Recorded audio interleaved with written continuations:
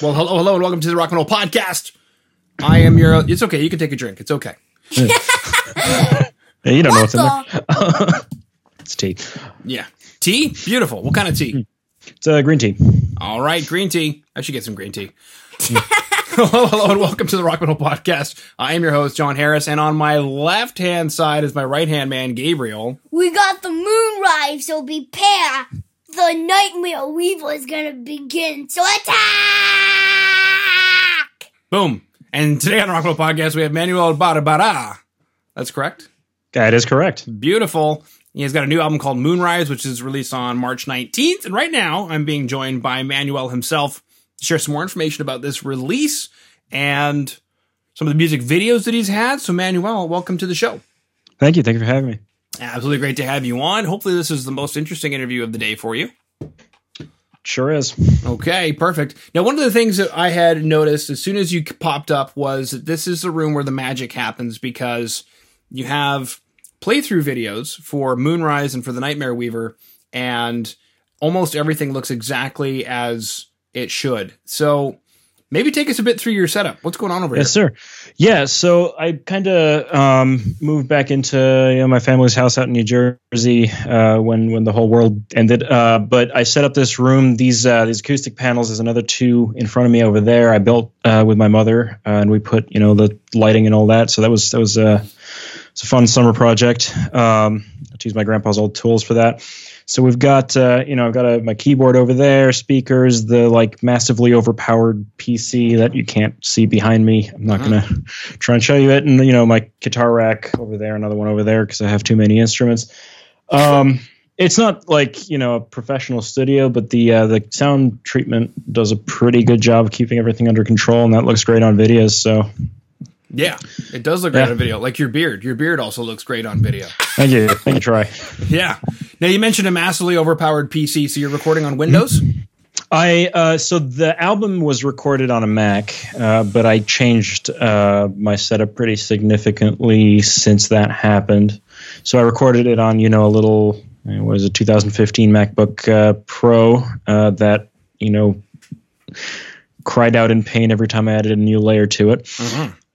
But yeah, I've got a Windows PC with, 32 gigs of RAM and Ryzen R7 or something like that in it. And I switched from Pro Tools to Reaper because I'm one of those people now, apparently. Oh, no. No, what? Oh, no. What? He switched from Pro Tools to Reaper. What? I know. I hate Reaper. It actually duplicates the tracks. Okay. Anyway, carry on. Tell us more. I'm actually deeply curious about the switch from Pro Tools to Reaper. Is it just because of the cost? Is it because of the usability? I don't find Reaper to be usable at all, but I mean the cost is definitely a good price. Yeah, the cost is a great price. Reaper does a lot if you can figure out how to tell it what you want it to do. Okay. It looks terrible, and it feels terrible but the thing about it is that you can customize literally everything about it. So you can set your keyboard shortcuts how you want it. So I basically have most of the Pro Tools keyboard shortcuts programmed into it. You can change the way it looks. So I have a setup with it like a dark theme that doesn't hurt my eyes when I use it. The MIDI editor is a lot less annoying than the Pro Tools one. It was partially a cost thing because, Avid pricing is a little bit past my budget at this point. Mm-hmm. But I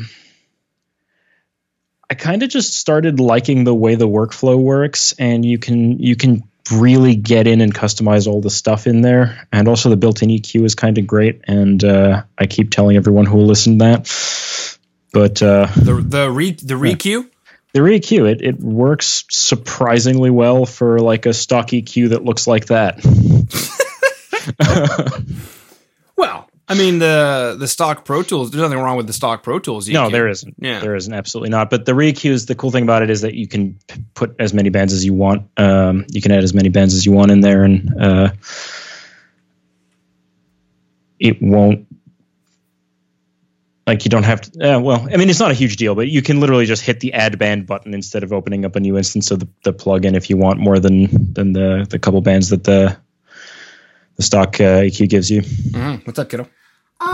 Speaking of Pro Tools, I actually have a fun fact for you. Yeah, what's that? I used to use Pro Tools.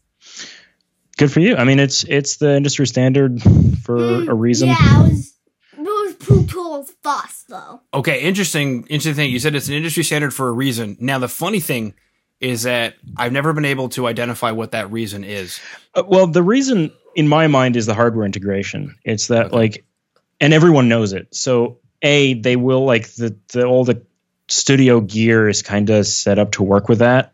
And you can assume that anyone coming into your studio, I'm not a professional sound engineer, but you can assume that everyone coming into your studio knows how to work the software and that it'll work with the hardware without any fiddling. Yeah, that's a good point. Like we use Logic, and technically the hardware integration should be Apogee, which we do not have. And then Avid obviously had their own stuff. It was M Audio for a really long time, and then it was. Okay, it was cool. So then you recorded the album on a 2015 MacBook Pro running Pro Tools. Yes, sir. And I recorded it with a Line 6 Helix and just a Horizon drive pedal that I got sitting up there. All the guitar tones are that. Okay, so the guitar tones are not the Neural DSP Grandifier that showed up. No, I got really into Neural plugins about a year after I recorded that album, and I just kind of got used to keeping the plugin interface up because it looks nice when I do videos. But no, that guitar tone is not the Grandifier. I love that plugin though; it's awesome.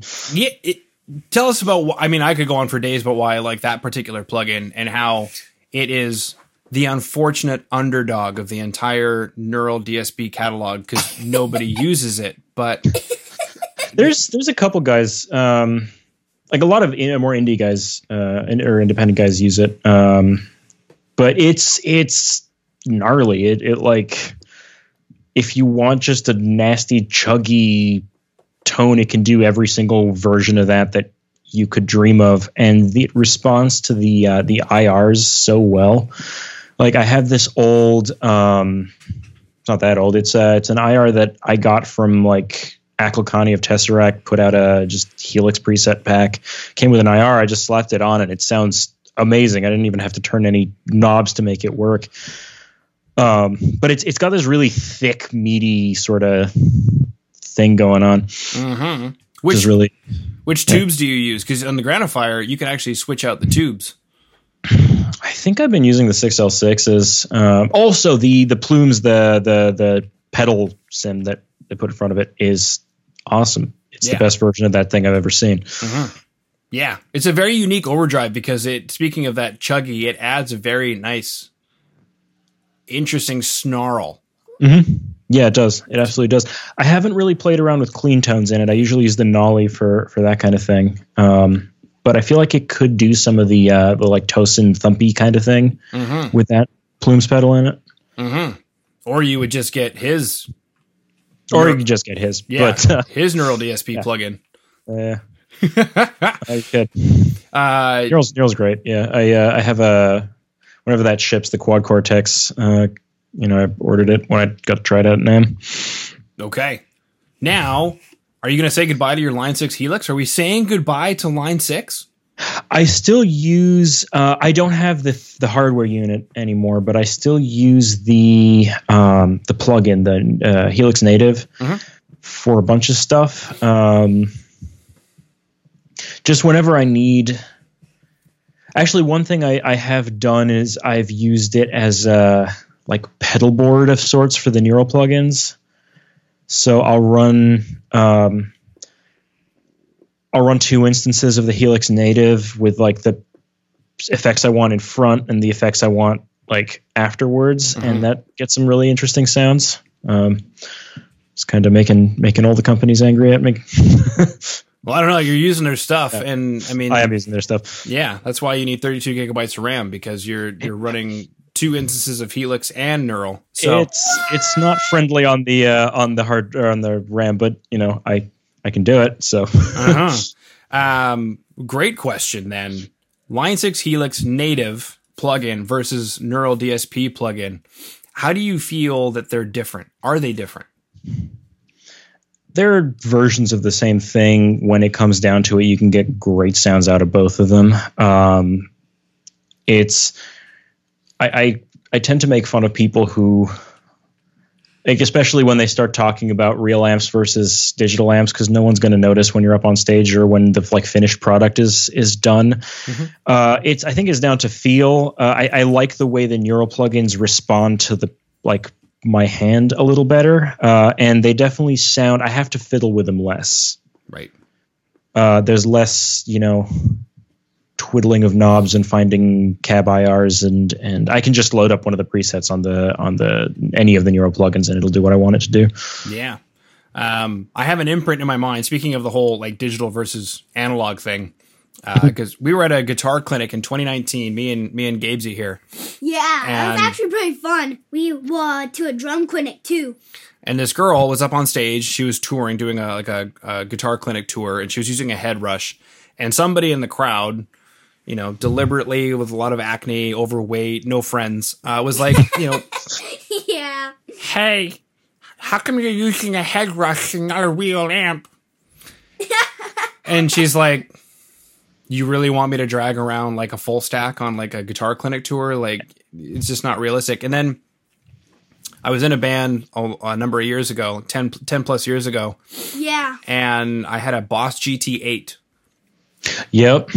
And I used that not only for the preamp, but also for the effects. So I had it set up so that it looked like I was playing through a Marshall on stage, but I was just using the power amp. Mm-hmm. And I had tons of people coming up to me afterwards telling me how great the tone was. Man, I've never heard a Marshall sound like that before. That sounds so great, blah, blah, blah. I'm like, and then I'd point to my Boss GT8, and then they would start getting, hissy. Oh, so it's not real. You enjoyed it up until that point. Exactly. It's not real anyway, because it's all, electronic signals. It's not like we have a handcrafted, 2,000-year-old violin that we're playing through that only one of them in the world sounds like that. It's electrical signals that we're destroying the crap out of with either tubes or numbers, right? Mm-hmm. Tubes or and numbers. As long as the numbers do what the tubes do, at least close enough, no one's going to care. Exactly, baby. But speaking of caring, let's talk about this record, Moonrise. Mm-hmm. Yeah, just tell us about this record, because take it away. Tell us about this record. Yeah, my pleasure. So it started life as kind of me deciding I got all this music for bands that just didn't work out. A lot of them from early in the Berkeley days, and it's just like, hey, I want to make this into something. Let me take the music, polish it up, maybe write some new stuff, make it into a nice, solid, not too long, just as much as I can get done. It was all over a summer, minus some layering and stuff that we did up until the last minute. But so I did roll the music over that summer, recorded all the guitars at the end of the summer. And then from there, it was just this huge process and learning curve of, going through several drummers, figuring out how to get that done. We ended up going into a really cool studio in Boston called Mad Oak to get that. With my friend Joey Ferretti, who plays with a bunch of really cool bands. And, then Nick Thorpe, I had the honor of playing with both of those guys in a couple things, but mainly we did a Tesseract ensemble in one of our later years of Berkeley. So we just played played a fairly lengthy set of Tesseract music, which was difficult. But anyway, I really want to I studied classical composition, right? So, I think it's a little misleading when I say that I want to, do metal with a classical approach, because everyone thinks Yngwie when you say that.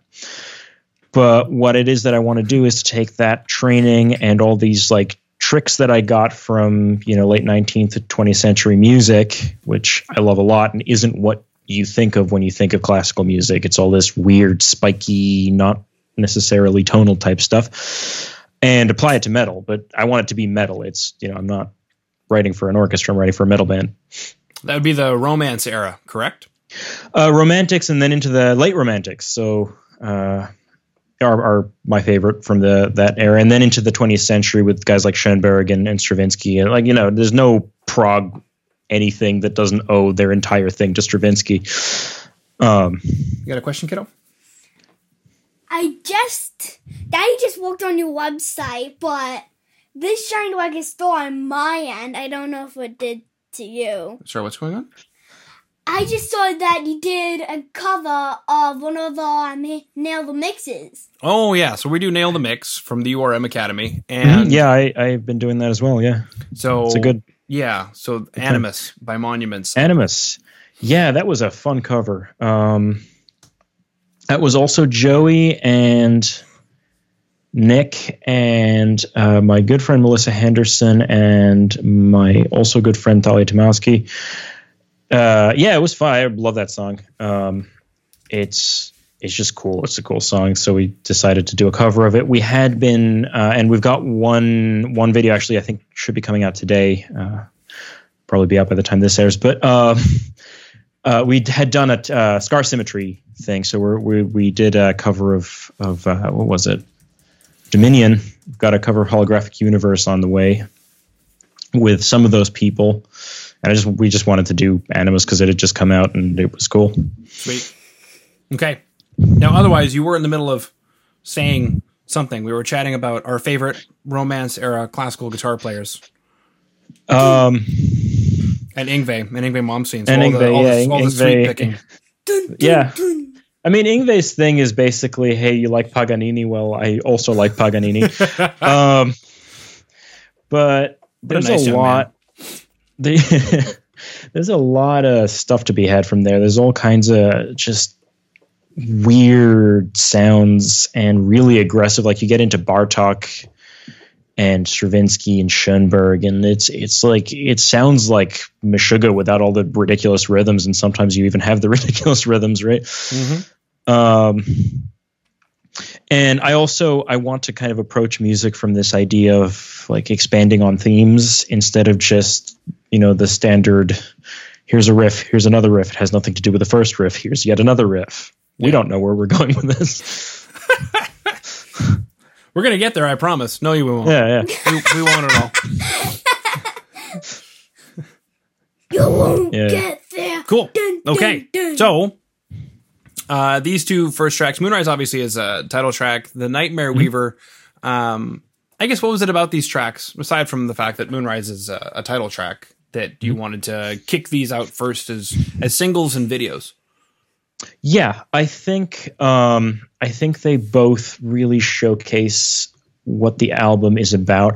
I think probably the best way, if you've listened to the album, to showcase what it's about is the Mirror Suite, but that's half the album right there. I didn't really want to put that whole thing out yet, but it's the two main things in this album are these like really big, chuggy 8-string, riffs, and then all this ambient stuff, really ambient synths. There's a lot of wine glass samples in there. The like really tinkly guitar tones with the reverb and octave and whatnot on them. I felt that Moonrise was possibly the most like energetic in a kind of a traditional way thing on the album. So I thought that would be a good thing to lead with. It's just that chorus riff. Everyone likes that chorus riff that I showed it to. So it's nice. It's catchy. It's energetic. It's got a little bit of melodic stuff in there. And then Nightmare Weaver is one of the things I'm most proud of that I've done. It's just it's based on a whole bunch of themes that I really love the way they fit together. So I felt like putting something like that was a little more intricate would be the right move to give kind of a picture of the whole thing. Okay. Beautiful. Sweet. So we've chatted about the record. We've chatted about Line 6 Helix, Nail the Mix, Reaper, 32 gigabytes of RAM, Grandifier. We chatted about Pro Tools. We chatted about Pro Tools. we would be hating on the Pro Tools, which I want to see more of in the world. I want to see Yeah, more it's probably studios gonna move be- to Cubase, because that has the potential for hardware integration and also doesn't make me angry. But anyway. Mm-hmm. Yeah. Yeah, I'm probably gonna be switching to Pro Tools again because there's a plugin that I really want to get, but it's only available for Pro Tools. Well, I'm not going to switch to Pro Tools for just one saturation plugin, but I feel the struggle. It's a great plugin. but yeah, no, one of the last nail the mixes was Sam Guyana. He was that I can't remember what it was called, tape head or something. He pulled up some plugin, put it on the snare, and it just sounded really good. So I looked into it, crisp, and they were like, "What DAW are you using, Pro Tools or other?" So I clicked other, and they were like, "Sorry, we don't make plugins for you." And I was like, yeah, I've seen that plugin, and it sounds great, and I'm never going to use it. "Yep, exactly." Okay, then. Can I edit something real quick? Yes, we have to hurry up. We have like 2 minutes left before I need to prepare for my next podcast. So what's up? Quick though. Okay, better make it quick. Okay, yeah, I can type that in. Gotcha. Okay.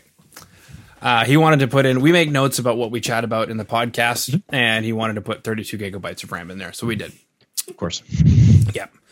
Cool. All right. Well, Manuel, unless there's anything else that I missed, I just wanted to thank you for coming on to the Rock Metal Podcast today. Yeah, thank you for having me. I mean, just, follow me on all the assorted social media and the Bandcamp and the Spotify, and yeah, that's about it. Kirby. All right. You want to hit stop, sweetie?